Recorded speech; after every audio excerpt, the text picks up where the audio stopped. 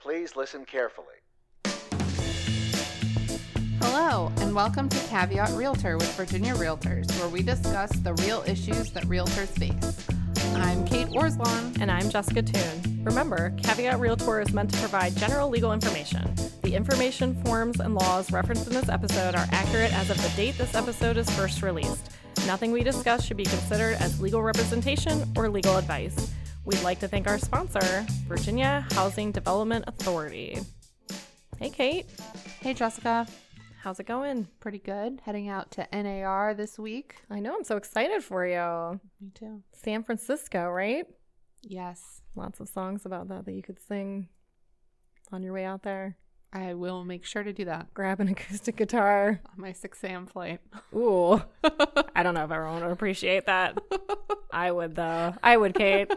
I promise. Producer's note. They would not care for that. Oh.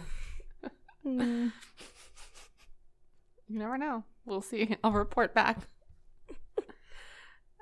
So we've talked before about natural disasters We have, yeah. and who is responsible for damage to the property if it happens before closing. Just FYI, side note, that's the seller before settlement and the purchaser as of settlement. Yeah. Quick refresh. Talk about that in Disaster Preparedness Month. Which was September. But what if, bear with me, there's damage done to the property not by a natural disaster, but by a human disaster? Oh, no.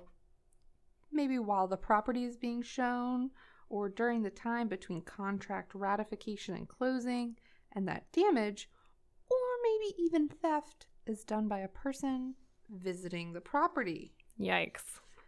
That could be a prospective purchaser, or an agent, or an inspector invited onto the property by someone other than the seller. I'm so glad you raised these questions, Kate, So many good thoughts. because that's what we're going to talk about today. It's like you know. So first, we want to note that the Virginia Realtors Listing Agreement contains a section on indemnification, and you'll find that in paragraph 14. It states that the broker and their agents shall not be held liable for any, quote, vandalism, theft, or damage of any nature whatsoever to the property or its contents, end quote, during the time the listing agreement is in effect. It also covers any claims for personal injury arising from the, quote, use of or access to, end quote, the property by any person. So, in standard situations where something is stolen or there's damage or a prospective purchaser is injured while on the property, the broker is to be held harmless per the contract. But keep in mind, this paragraph does not cover a situation that arises due to negligence of the broker or their agents. But what is negligence? Again, wonderful question, Kate. So many good questions. We're going to tonight. talk about it. Just come to me. It's So- a natural thing. So glad you're here. So when we talk about negligence and whether someone might be found negligent, we have to think about how a lawsuit alleging negligence would play out. So first, the court would look at whether the person accused had a legal duty to another person, and that's a question of law decided by a judge. If there's no duty, the judge would likely dismiss the lawsuit. You will likely be found to have a duty to your client, given your agency relationship with them as outlined in your listing agreement or buyer brokerage agreement. And as a real estate licensee, your duties are laid out very specifically in Title 54.1 of the Virginia Code. One of those duties, among several, is to exercise ordinary care. Which is a great introduction to the second layer of finding negligence. Whether a person breached their duty and thus was negligent. Whether a person was negligent is a question of fact for a jury based on the evidence presented. Negligence is generally defined as the failure to use ordinary care, and ordinary care is the care a reasonable person would have used under the circumstances. That can be really broad or vague depending on the factual situation at hand, and the bar is not the most care or a high level of care, but just what a reasonable person would have done. So this may also be very dependent on what kind of jury you have. So if you're selecting a jury, you want it to be like a very low level of caring people, right? Yeah. I don't know how to judge that, but Lower that bar of reasonableness. Yes. This is a jury of people who just generally don't care. Right. A jury of peers who also don't care. I don't know how to find that. That's not what we're here to discuss. No. But let's look at an example. So you're an agent and you're holding an open house and you leave the property for a half hour to grab a coffee while there are members of the public inside are able to enter the property, and someone steals, dun dun dun, a diamond necklace. Would the indemnification provision in the listing agreement help you? No, probably not, because the seller would argue that you did not exercise ordinary care in that circumstance and therefore you were negligent. And the seller in this case should also, very obviously, contact the police to investigate the theft itself, and in any other instances involving theft or purposeful vandalism or damage. But the situations usually aren't this cut and dry, right? The situation we often hear of is a prospective purchaser who enters the house with a cooperating agent and some damage is done, usually on accident. So, how is that handled? Excellent question from you today. Oh, this is the first good question I've asked today. Noted. It could go a few different ways depending on the situation.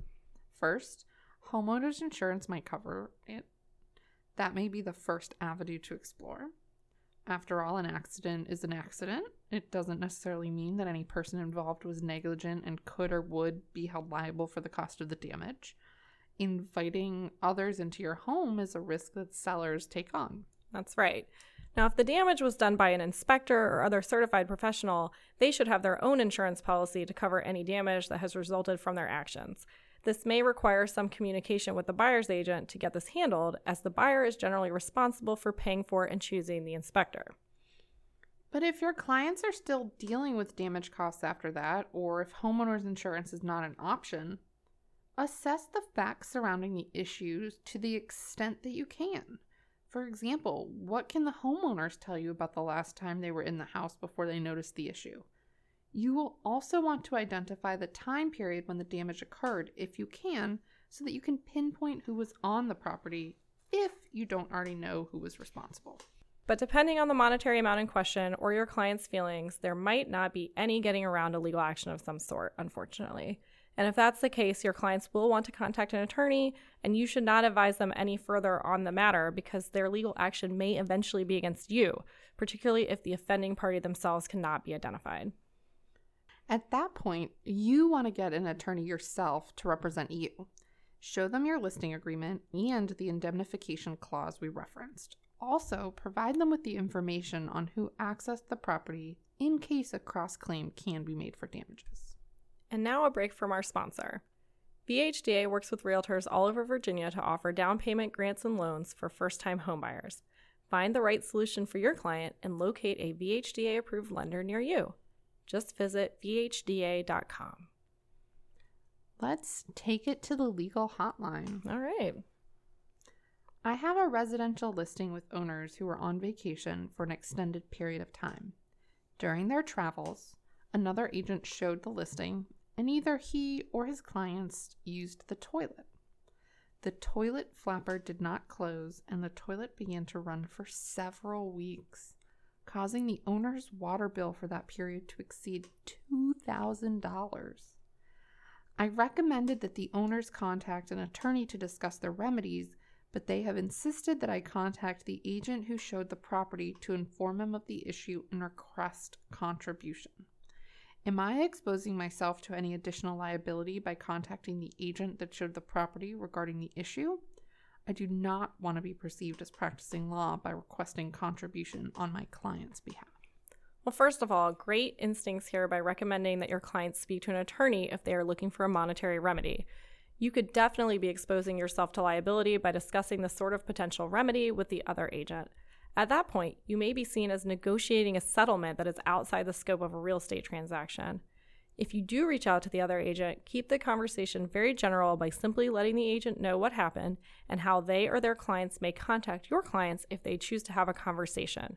Should the prospective purchasers choose to make a contribution, they will want to talk to their own attorney about signing a waiver and release of all potential future claims related to the water bill.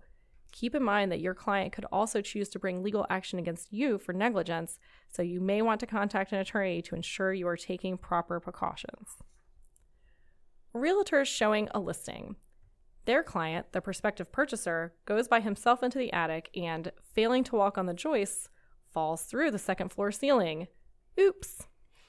Is the repair the responsibility of the client, the homeowners, the showing agent, or the showing agent's brokerage? This is tough and really could go a few different ways. The homeowner's insurance may cover it. The agent representing the prospective buyer may claim indemnity given their contract, depending on what it says. The homeowner may file a lawsuit against the prospective purchaser, kind of questioning would a reasonable person have done what he did, walking in the attic and not walking on the joists. Right. Or against the prospective purchaser's agent. Did the agent have a duty to ensure their client did not go into the attic by themselves?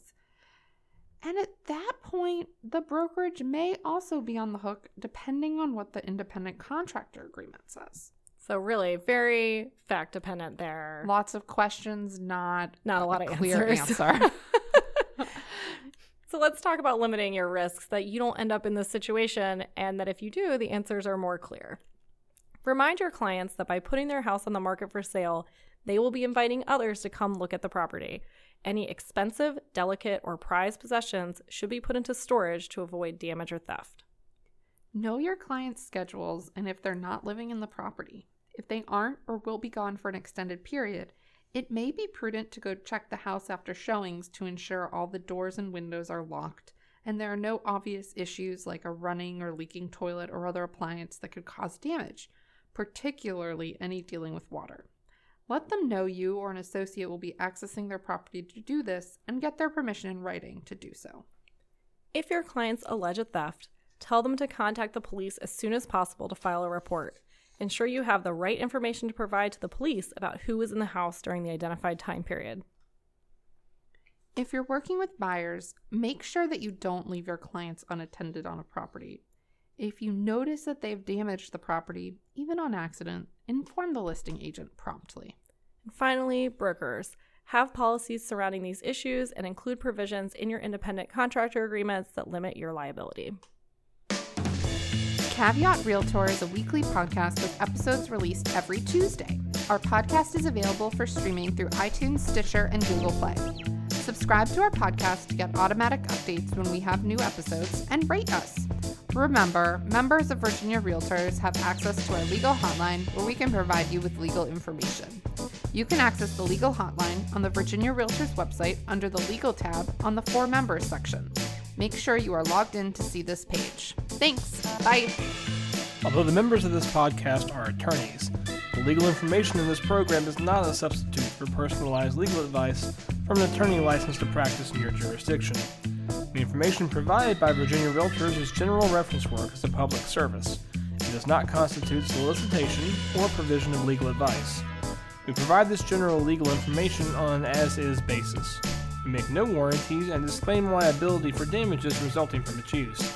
Legal advice must be tailored to the specific circumstances of each case, and laws are constantly changing. The information provided in this program should not be used as a substitute for the advice of competent counsel. This has been a production of Virginia Realtors, copyright 2019. This podcast features the song Please Listen Carefully by Jazar, available under a Creative Commons Attribution Share Alike license.